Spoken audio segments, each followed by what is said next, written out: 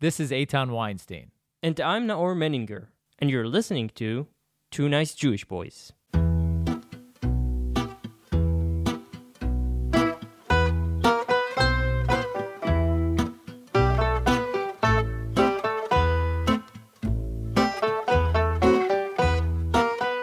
Warm welcome to Igor Levit. Hey. Thank you.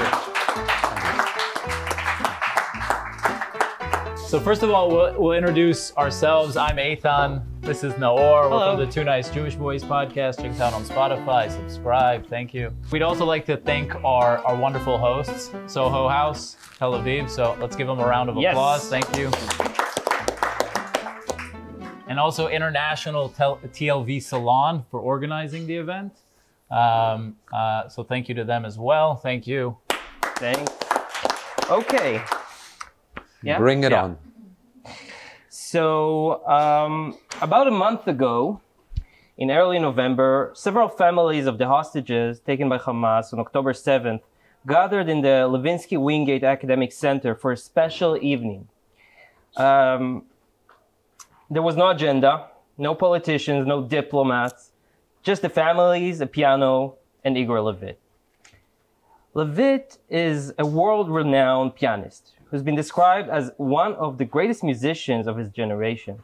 He was born in a city called Gorky in the Soviet Union, I hope I pronounced it correctly, to a Jewish family. In 1995, his family moved to Germany, where he lives today. Igor is one of the most prominent young musicians in both Germany and, frankly, all around the world. After October 7th, as the war began and anti-Semitism raged around the world, Igor was faced with the question, what can I, as a pianist, do for my people? And Igor's answer didn't come without risks.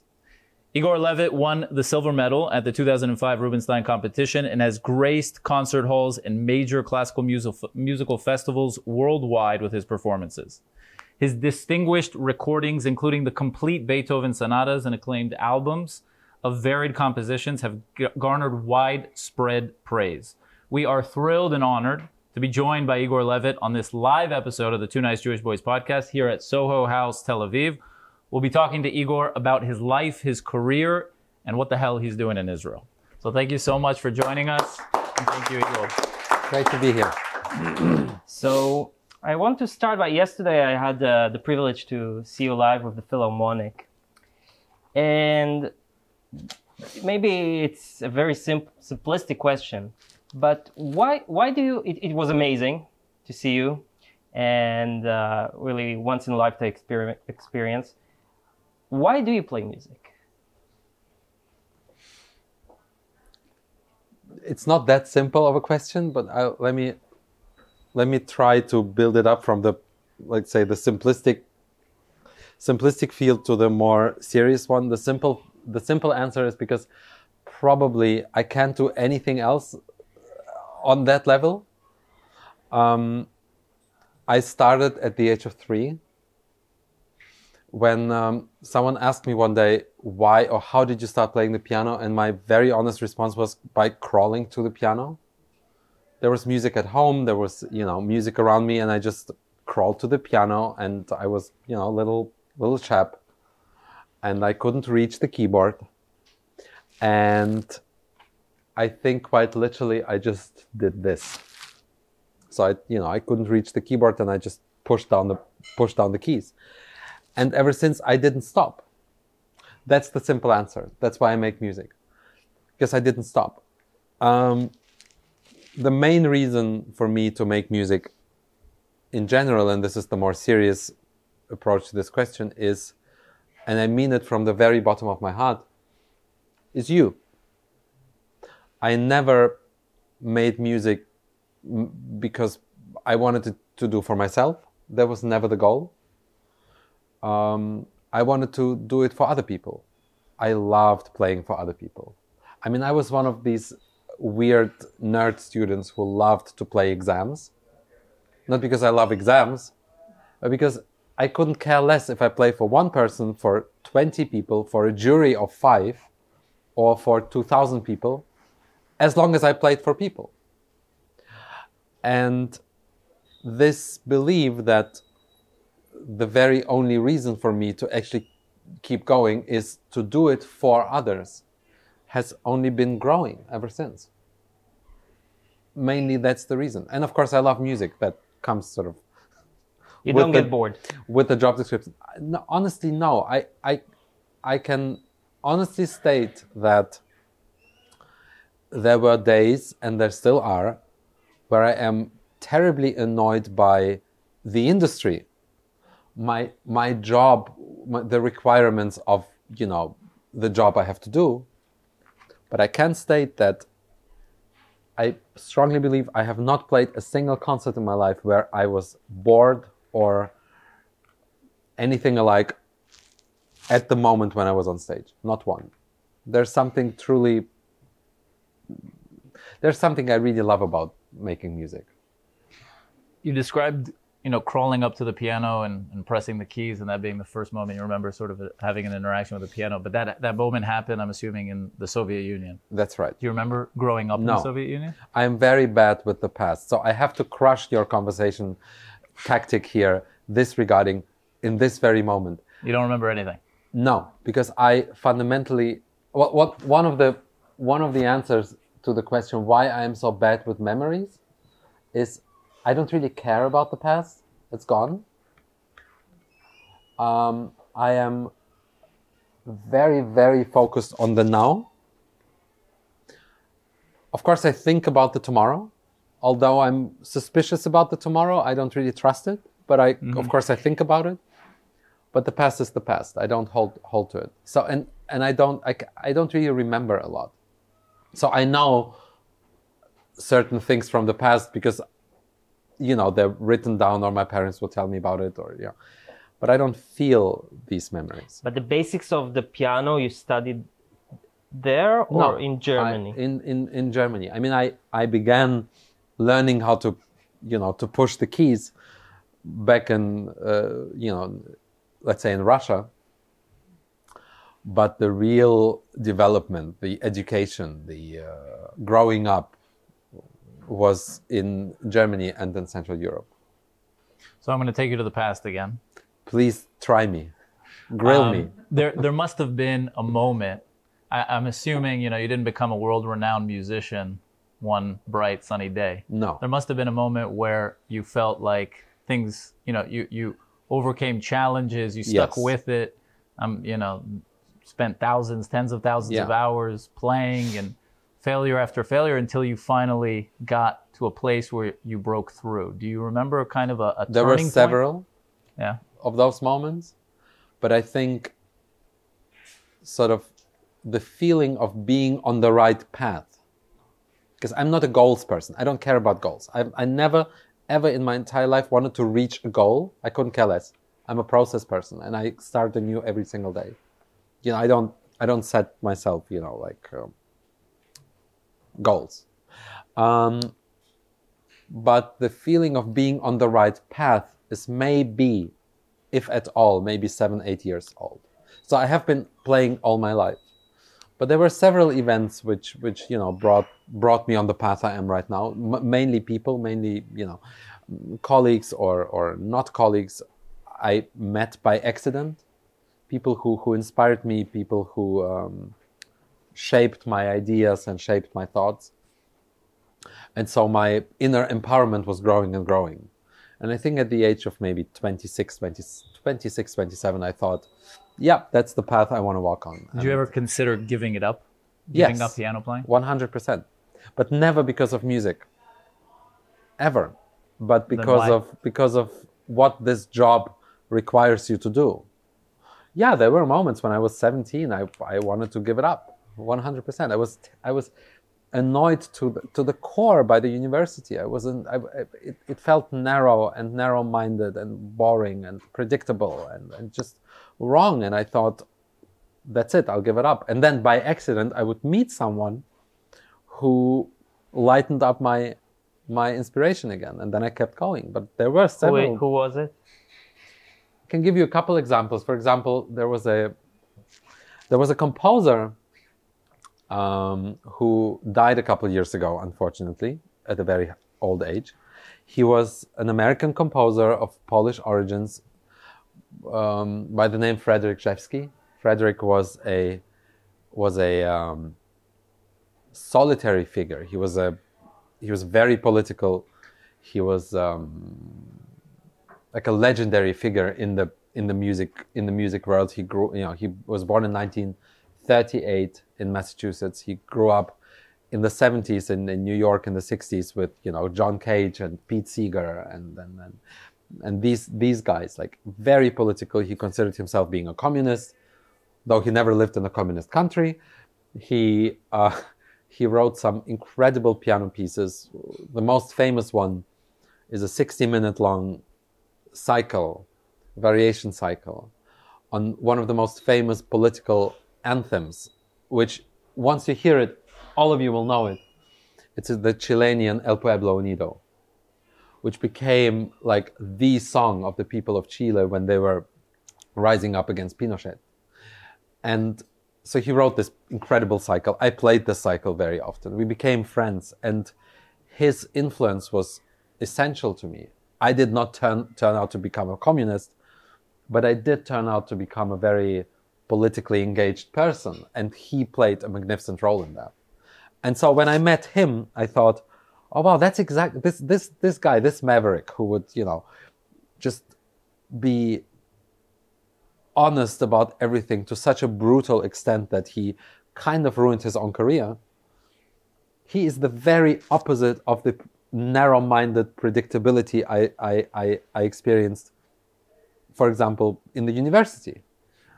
And I thought, I can remain being a musician, but I can surround myself with like fantastic people. And that kept me going.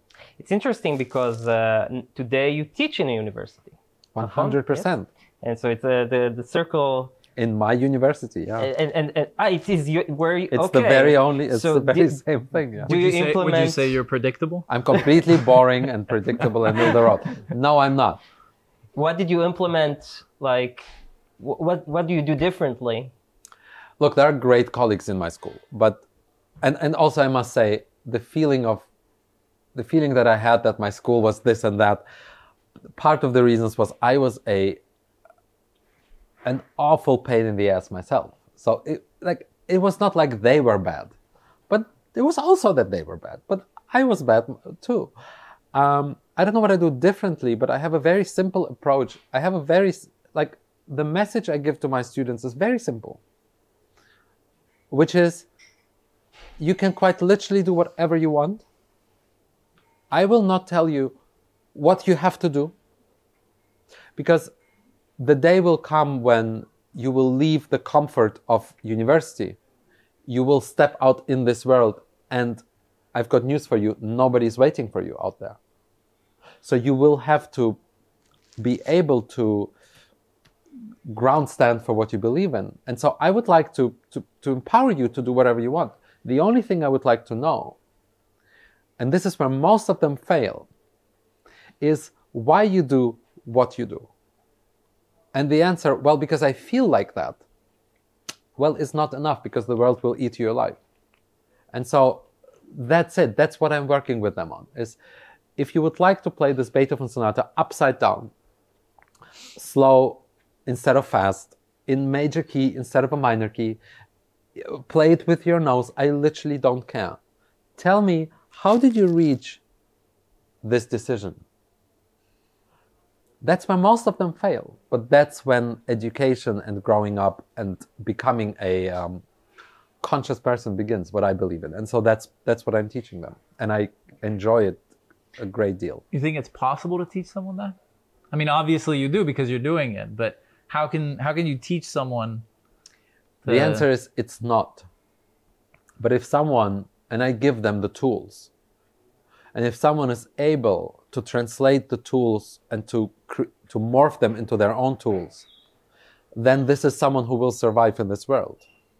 But if you can't learn this, if you don't have the will to learn this, well, then I will, and I mean this also sincerely from the bottom of my heart, because I love my students, and whoever comes will be greeted with open arms. Then I will help you to understand that you should not make this your job. And I will help you to understand that by being as generous, as open and as supportive as I can. So you're there to sift out the bad talent. To tell the 90% don't be a pianist. No, I'm there to make them understand what is awaiting them. Okay. Once again the honeymoon is over. So okay, we have to get to the elephant in the room, and all lives in Israel and maybe Jewish lives all over the world changed on October 7th, and you found yourself also in this tornado, in the storm, in the heart of the storm. And first of all, where did the event of October 7th catch you? What do you remember from that day? October 7th, I was in Berlin. October 8th, I was on my way to Los Angeles. Mm-hmm. And so the first week I spent alone in LA. How was it? Before I answer this, I have to make you aware of something which is very important to me. I am, as you probably already kind of noticed, I'm a fast talker, and I don't mince words, and I like to speak. Ever since this tragic day, I sometimes lose words. And so what happens occasionally is that I start speaking and then I stop. This is something I have never had before, ever experienced before. And I'm still in the process of understanding why it is, what it is. And so to add that, how was it is a very ridiculous question to ask. Because on so many levels, it was absolutely bizarre.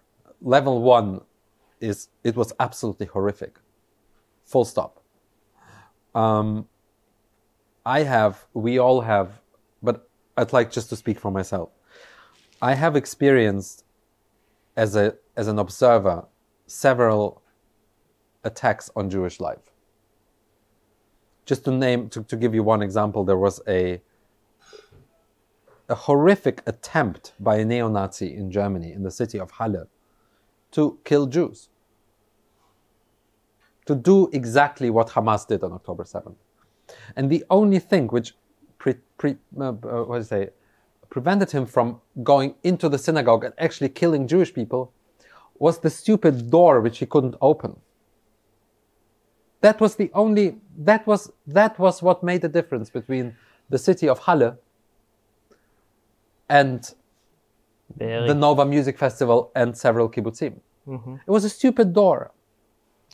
But this event, and I'm constantly asking myself why it is, did not cause, of course, because it didn't happen in the end. What happened? It wasn't the turning point. It wasn't the turning point. The turning point was for me to realize around October 10th or 11th that there was a mass killing of my people on Israeli soil. That's how I would translate that. So for the first time, I felt attacked in my young life. I'm 36 years old. It was horrific. It was horrific because I was alone. There was a wonderful colleague of mine in LA, but basically I was alone. I tried to somehow to compensate the being alone. I went to a synagogue. Now, this was probably the 5th time in my entire life where I walked into a synagogue. It's not my natural habitat, right? And it was beautiful. But I wouldn't know what to do with myself. The other horrific level was then, and this is, I'm sure, what you all experienced as well, is to sit somewhere out there in the world alone and watching the world react how the world reacted from outside. Right? So I would see my own country. I would see scenes in the city of Berlin where literally on day one, when there were still fights going on in the south of Israel, celebrating what was happening there. You saw it on social media, on TV? TV, social media, etc. Realizing that this, some of the people there on the street were, they were partly right, what the right-wingers do, we all know. The radical Islamist circles, that was, we all know. That was shocking to see, but we all know that. Seeing partly, not too many, but just a few were enough. Seeing people I knew, people I thought were in my boat, or let's say people I thought I was in their boat, joining them. Friends? No, I wouldn't call them friends, but acquaintances, some. Yeah, my circle of friends luckily remained very morally clear. Intact. 150%. Was really shocking, but what made it at the end most shocking was the bleak silence by the very majority of what I would call the middle of the society. And so this whole combination was really horrific, and still very much is. Why were you surprised? Because I was a naive 36-year-old who grew up in a generation where I believed that when minorities join forces and claim that they join forces because every attack on every minority is equally horrific, which, by the way, I still very much believe. I thought that I belong to a generation where feeling lonely as a Jew in the world will not be part of my life. And I'm finding myself waking up from a very painful, naive dream. Was that loneliness part of the decision to come to Israel? Why ultimately did you decide to come here? I'm also constantly asking myself this question because I haven't been in this country in 8 years. 8 years? 8 years. It's not that I had a very, very close relationship to Israel, but suddenly I just knew that this is the place I would like to go to. And yeah, it's probably part of it. Fundamentally, I wanted to go somewhere where I wanted to go where my people are. As simple as that.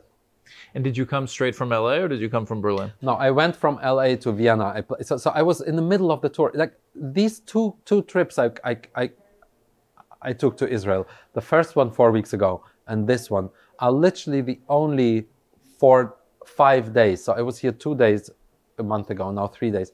The only 3 days I have in the middle of touring. So I couldn't come more often, and I couldn't stay longer. But I went from LA to Vienna, from Vienna to Rome, from Rome to Milan and Turin, and then I had some concerts in Germany, and the last one was in Frankfurt.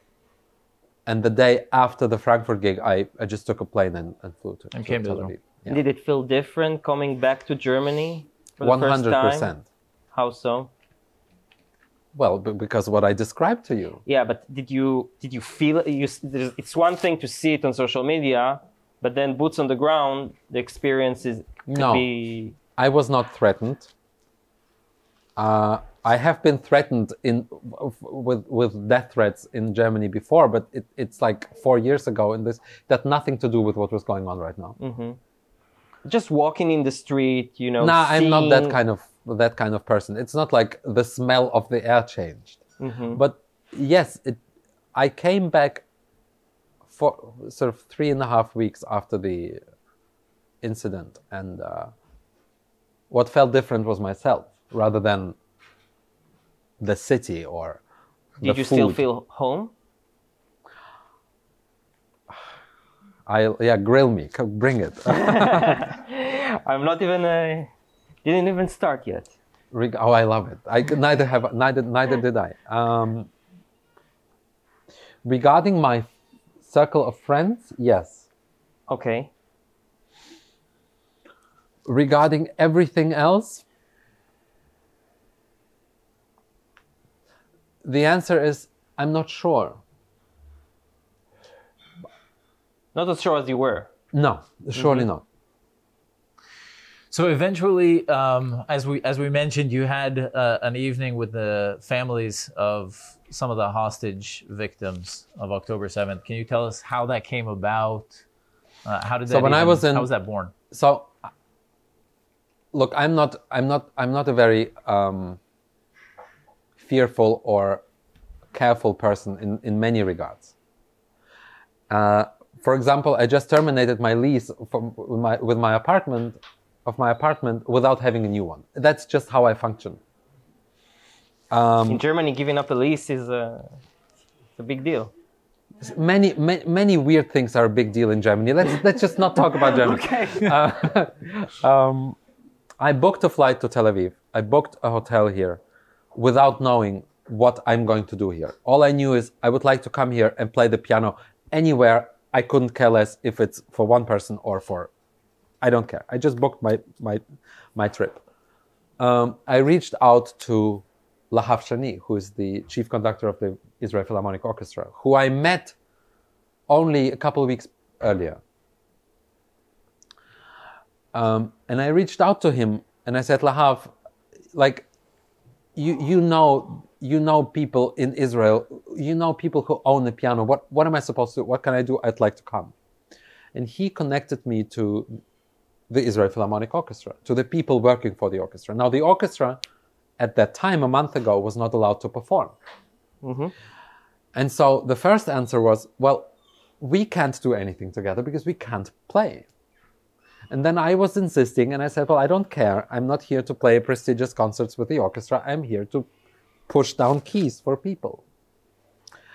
And so at first there were many plans. There was a plan for me to go to Eilat where, displaced people, survivors were.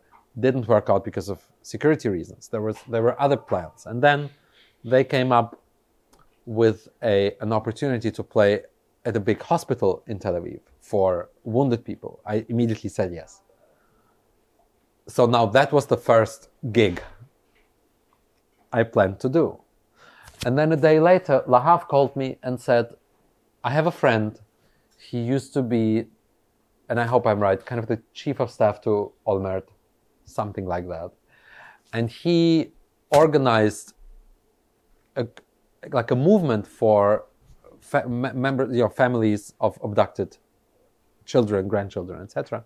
He's trying to help them. He's trying to bring their stories to bright light. He's connecting them with politicians all around the world. Would you be willing to go and play for them? And of course, immediately I said yes. That's gig number 2. And that was my first trip. I think I about a week ago, met for the first time a mother of a hostage. And I think for me, it was mind-changing. I think it kind of changed my perspective. Certainly. Meaning, in what way? Honestly, in internalizing and empathizing. I mean, of course, it's horrific, but I think there's a difference between seeing and hearing the stories on television and hearing it firsthand from a mother who's right in front of you. Yeah. And I think it made me more understanding and empathetic of the demand to do anything in our power to get them back, which I think is one of the things that's somewhat controversial in Israeli society today is, how much should we do? How much should we risk? Pay. How much should we pay? There's a pretty consensus that we should go far to get them back. But I think the question of how and how much is something, and for me, it was shattering in a sense to see a mother and to listen to her for 45 minutes and to understand, the pain that she's going through. So I'm wondering, when you met those families, you played for them, but then you met them, I'm assuming, afterwards. Can you tell us about that experience? I can give you how it impacted you. I can just to picture the experience, because I cannot I can't answer you the question in this way. I can't give you an answer like, oh, this changed my perspective, because I just can't, because the whole experience is just, I'm lacking words for that. Now, I don't believe that there's anything in life which you cannot describe. You know, the Germans tend to use the word unbeschreiblich, which basically means undescribable. For example, you know, the undescribable events of Holocaust. And I'm like, Paul Celan described it, Anne Frank described it. Everything is describable. Everything is put in words. Just leave the kindergarten, right? It's just. So I don't like this term. I'm just not ready yet to fully grasp. But I can give you three. I can tell you about three experiences I've made, and this I think will picture my experiences there. Moment number one, before the event started, I was standing in the, you know, in the front of this little auditorium when an elder gentleman walked into the auditorium who clearly was one of the family members. Now, he didn't know me, obviously. Why should he? So he also didn't know that I was the guy who was about to, you know, to play the piano. And he thought that I'm a journalist. And he approached me like a force of nature. It was really quite magnificent. Like the whole aura around this man was quite magnificent. And he approached me, and I'm sorry, but I have to show this. No worries. And he walked to me. He grabbed my shoulder, like very, very strongly, very forcefully. And the first word he said was 7. Okay? And so, of course, I asked him, I said, 7 what? And he said, 4 grandchildren and 3 children. That was the second thing he said. And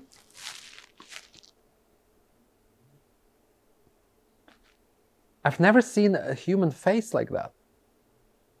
Point blank. I've never seen a human face with this expression of the combination of absolute everything and absolute nothing.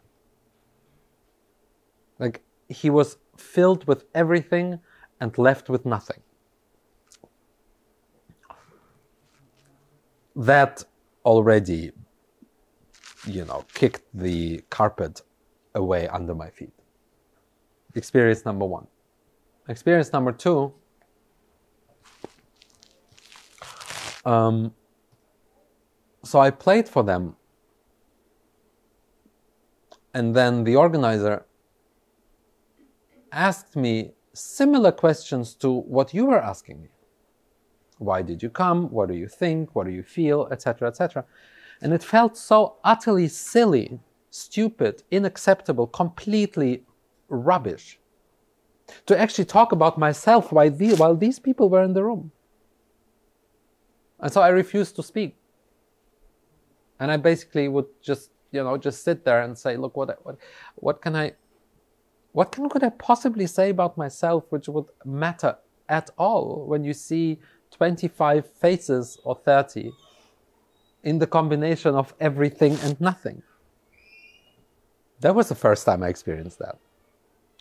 But probably the most impactful thing I experienced had to do with music. I was not the only musician to play or to make music on that stage. There was a wonderful singer, but there was another one, a very young, very gentle, very beautiful, very nice girl, Israeli girl, who sang. And she sang beautifully. What I didn't realize is that her brothers were gone. I just didn't know. I thought that she came as a young musician to show her solidarity, like I did. Now, you all have to realize, regardless of how I feel or what I express, I don't play with my own body. There's this wooden box standing next to me where I can quite literally bang my hands on. I can let out. My body can feel sick, but I can still play. I don't have to make my voice heard. I do not have to be entirely naked emotionally, because I have this thing which I can touch. When I realized that this girl was one of the family members whose siblings were abducted, I just couldn't believe that she was able to actually use her own body to make music. And I told her that my admiration to her, that she was able to hold this wounded soul together and quite literally open her mouth and make it sound and not drop on that stage. My admiration was limitless, and I have probably never, ever, and I've seen a couple of musicians, as you can imagine, ever seen any musician that brave as her. Full stop. And so these are the three sort of most memorable emotional experiences I had on that day. How long did you play for them? 25 minutes, half an hour, something like that. 20 minutes, 25. I'm sure I won't, or I'm not sure, but I'm very likely won't recognize the works. But what did you play for them? You can watch it. I think it's even on YouTube. The whole event. I played some Beethoven. I played some. Look, I can't even remember what I played. I played some Bach. No, I didn't. I honestly can't remember anymore what I played, other than one. There was a movement of a Beethoven sonata, and then there was something else. And do you remember their reactions? Like, were they appreciative? One gentleman came to me and said that this was, since October 7th, the first time where he would allow himself to be emotionally available. And so I guess maybe that leads to the next question, which is, what do you think is, you mentioned the sort of informal anthem of the Chileans in their revolution against Pinochet. What do you think is the role of music in these kind of times?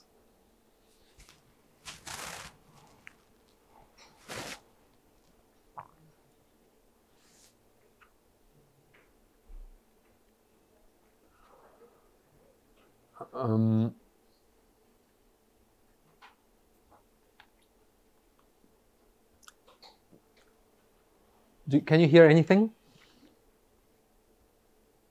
The air conditioning. Exactly, you can't, right? There is no such thing as music without musicians, or without people who actually make music. I think we agree on that, right? I can hand you over my watch and you can touch it and hold it and possess it. You can't touch music. So I find, I've always found, regardless of today's time or whatever, I find the question, what can music do, understandable and yet somewhat misleading. Because there is no such thing as music without people. So the question would be, to me, what can musicians do? And even more importantly, what can people do with music? And they can do pretty damn a lot, which is make other people not feel alone, for example. Or make themselves not feel alone, create togetherness, create emotional support, create... Well, you know what, that's it, and that's totally enough. That's more than enough. To give emotional solace to people. What music cannot do, and musicians cannot do, and people who make music cannot do and will never be able to, is to actually save this world, let's put it this way. This is on us, the people, to do. Because music can be used as something tremendously beautiful, and music can be used as something incredibly dangerous. And the same song can be used in this way or the other. Mm-hmm. And we don't really, let's not go into this conversation, but being on Israeli soil, there is utter incredible uniqueness and beauty to Tristan and Isolde as an opera by Richard Wagner, and we all know that what other side is to this, the very same thing. which is this pig of a guy, and the way this music was used, and the narrative we create around it. So music, with all it is fully dependent on what we make out of it. One of the things you made out of it was, you mentioned you went to a hospital and played for wounded soldiers. Can you tell us a little bit about that? I went to the hospital to play for wounded people. I went to 2 retirement homes today, one of them with many Holocaust survivors, who some of them were in the south, who were placed to this place. I went to another retirement home today where it was like a public retirement home where, you know, people are who could never afford going to a concert. And I did for them, at the end of the day, exactly the same thing what I did for the family members, which is probably, compared to the drama they lived through, very little, but maybe also not very little, which is to give them a glimpse of solace for about an hour. But was there possibly something more invigorating about playing for the soldiers? Because, you know, when you're playing for families of hostages, you're confronted with just loss and tragedy. Well, let's put it this way. When I am on stage of Carnegie Hall, which I adore being, it very rarely happens that I ask myself the question whether I will survive the next bar, because I might just drop in tears. That rarely happens, and this happened today at least 4 times. And 4 weeks ago, at least 4 to 5 times. Yes, there is something there's an urgency and a vigor and a pain about it. But what I'm asking is, I think it's almost 2 sides of the Jewish people, right? Meaning the hostages, they were taken, they were brutalized, they were, you know, not the hostages, but there were many victims that were murdered. And then you went and played for soldiers who kind of embody us fighting back. We're no longer the Jewish people of, you know, pre-1948 being taken to the slaughter. These are people who were wounded, but wounded in protecting the land of Israel. So I'm wondering if there was any sense of... No, because the project for me here is a solely humane one, and not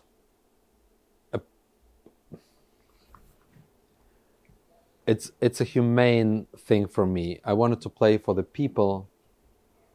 I couldn't care less what these people do. Okay. And that's why I couldn't care less. That's why I said I booked the flight and the hotel. I arranged the trip without knowing anything. Anything. I have not been back here since 2015. But I knew that I would come and I would find my way through. Like I would. I went to the square at the Tel Aviv Museum of Art. Now for you all, this is the Tel Aviv Museum of Art, this is the square, and you all know that family members are there and they, you know, they gather there. For me, the Tel Aviv Museum of Art is the venue of the Arthur Rubinstein piano competition. This is where I played round 1 and round 2 in 2005. I remember this being as this super exciting place where, you know, the 18-year-old chubby boy,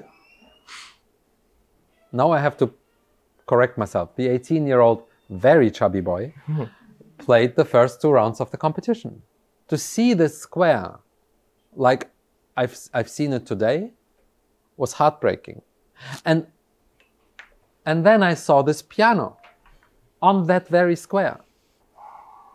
And out of 30 seconds, like let's say out of 5 minutes thinking about it, for 4 minutes and 59 seconds, I thought I will not play. For 1 second, I thought, well, maybe I might play. But then there were 2 ladies, and who, you know, one of them would play the piano and the other one would sing a song. So I didn't touch the piano. But I swear to God, if I would have come to Tel Aviv without the Israel Philharmonic Orchestra support, I probably would have found this piano. And then I would have played on that piano. That's it. And then I would have gone home. So there was no... I didn't have a plan to play for survivors and soldiers and this or that, but I wanted to play for my people. That's it. Before we get to some questions from you guys, there's one. Where's your grilling? Rega. Here it comes. Yeah, because it's not grilling. It's just I think it's the most sensitive topic, which is what's going on in Germany, because you really put yourself in the spotlight. Oh, yeah, okay. In the spotlight, for you guys, if you didn't see it, Igor went really viral in a video you did with the Vice Chancellor of Germany. You walk around with him for 7 minutes, talk about anti-Semitism, talk about what's been going on, and that was a big step for you, I guess. Like standing up for Israel, for the Jewish people, like that, especially since, and correct me if I'm wrong, and you also said something about it earlier, that the arts, the arts, music, cultural scene in Germany is very prominently pro-Hamas. And there you stand, and it could be a huge risk for you to make this step. So how did you go about it? How much time do we have? Let me try a long monologue instead of a super long monologue. Okay. First of all, let me get one thing out of the way immediately. If someone believes, are there minors listening to this podcast? I don't think so. Oh, thank God. Not So after you everybody say is whatever you're about 18 to and say. everybody is 18 and older, right? Hopefully, yes. You promised. So this is on you. If it's not, it's your fault. Yeah. To quote a very problematic person, to somewhat quote a very problematic person, and you will understand at the end who I'm talking about. A very problematic person. If there's anyone out there who thinks that what I do is risky, or let's say who thinks that I should lose something because what I do right now, he can, and here comes the quote, fuck himself. Like, big time. There's no, what risk am I taking? That someone will not invite me anymore? Fine. You know what? Face it. Because, if this is the reason, that to not give me a gig, well, then shove your gig up your bum. Number one. So there is no such thing as a risk I'm taking, and I strongly believe in it. I consider a risk to be something else. So that's just to get this out of the way. So you're willing to pay any price? Quote unquote not price. Just that, but I am pretty sure that I will not, as of today, I can't say what's going to happen in 10 years. And I'll get to that. Okay. I won't pay. What price can I possibly pay? Again, that I lose a gig? Maybe you lose a home. Maybe I lose what? Your home. Because maybe someone will threaten me? No, because maybe you'll be, not officially, but you'll be shown the way out of Germany. For maybe people like you don't have a place in Germany. Well, then if the day will come that I will shown the way out of Germany, then Germany has a big problem. And this has nothing to do with me. But if anyone who believes in this democracy lets his own or her own country get to the point where a minority has to run, regardless of what minority, well, you better run. But maybe you don't need to run, but you could not just lose Or a gig. fly. You could lose your career. Meaning and we'll get to whether or not you plan on making Aliyah, but if you don't plan on making Aliyah and you stay in Germany, then you could lose your entire career. No? No. Okay. And I don't even want to talk about that because I won't. There is such thing as a market and an industry and audiences. And as long as people buy tickets, you kind of sound like Jews before 1939. Oh, you're on very slippery slope here. No, but don't you think so? No. I mean, that's what Jews were saying up until the ghettos. No one is building concentration camps with gas chambers here. Let's not mix this up. Okay. And to get to the art world, there are some people. Oh, thanks for building me that bridge. There are some people. Some of them are, by the way, our people, who say very problematic things, in my opinion, who are now here and there, also not everywhere. Let's just state that, who are losing shows. Right? There's a whole conversation going on about that. There was a huge New York Times piece 2 weeks ago about that. And this piece literally ends with me, because they called me and they asked me what is my opinion on, now I almost told the joke here. What is my opinion on the arts cancellations? You know, like cancellations of certain artists, among them some Jewish artists. And to get more serious about losing a career, let me get more serious here, because I think this is fundamentally a real threat. Is the cowardness? How do you say cowardness? Cowardice of some of these institutions. Do I believe in free speech? Oh yes, absolutely I do. And I am quite absolute about it, with certain red lines.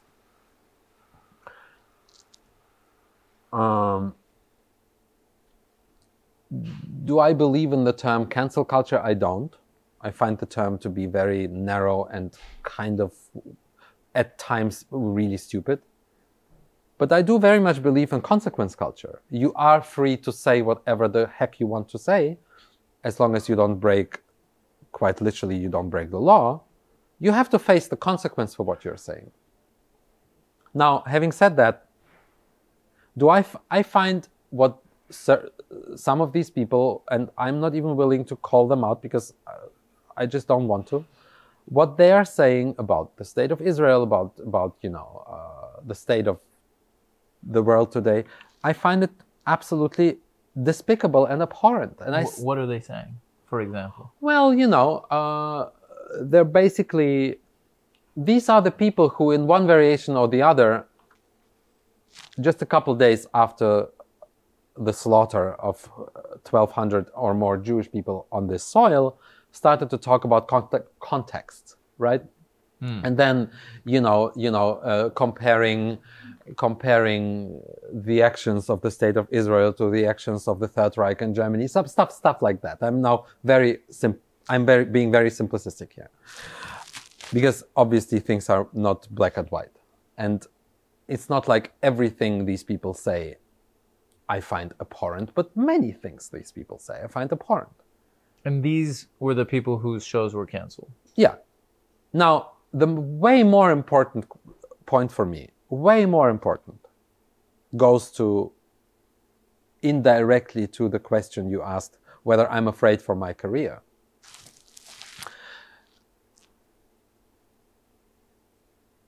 The ones who run these institutions, and I am running a festival right now, at least a year ago, sometimes 2, sometimes 3, made the conscious decisions to invite these people for a show. Or, in my world, I would say, invite these people to play a concert. They knew full well what these people say and think. And based on the fact that they probably believe that they still produce, and they also produce great art, they gave them these shows. What changed after October 7th? Antisemitism? No. The cruelty of antisemitism changed in an abstract manner after October 7th? I don't think so. It was bad before, it's still bad. What changed? What changed is the climate.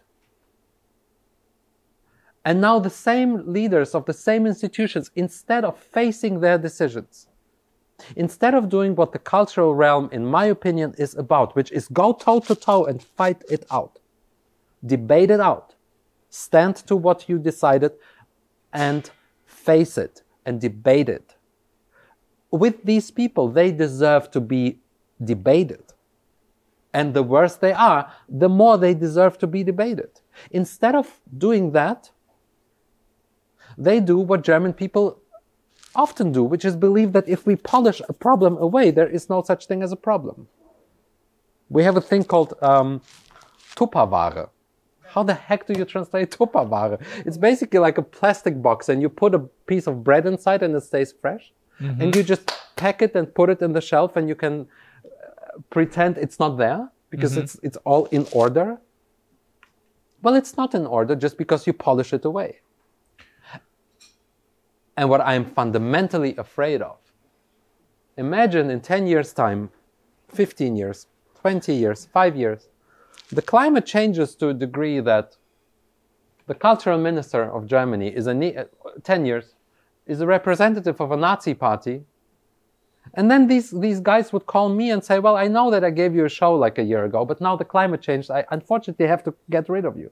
Instead of debating it through. Now this I'm afraid of for my career. This is the point, their cowardice, that I actually am nervous about. Yes. So ultimately, it sounds like you are worried that Germany could get to a place. I am worried that, look, any country can get to that place, but I don't live in any country, I live in this one. And yes, I am afraid if we don't have this debate about their cowardice. Germany has kind of a unique history, to say the least.